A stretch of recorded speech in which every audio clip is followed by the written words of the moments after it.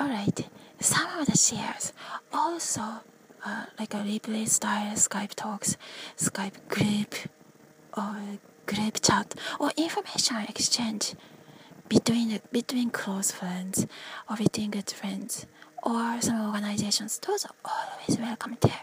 And when there are some like really close roommates like neighbors around, when they're kind of busy, you can also talk to the small voice to small sound to many people doing it nowadays, because some circumstances, some other people are very close, and other people watching some like JTVs and some like old TV shows. That alright. Anyway, some of the shares in the college.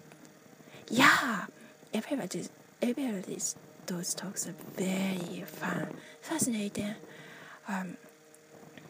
informative. I like it. Okay. In a college, yeah, in a cowboy state in the US, freshman year. So I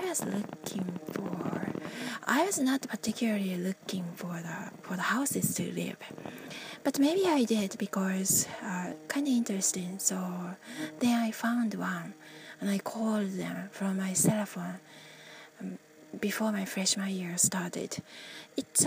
That's a normal majority of the like all those good Americans at that time, and it was that was around 2000, before 2009. Nowadays it's good too, but before those are that's also good stories.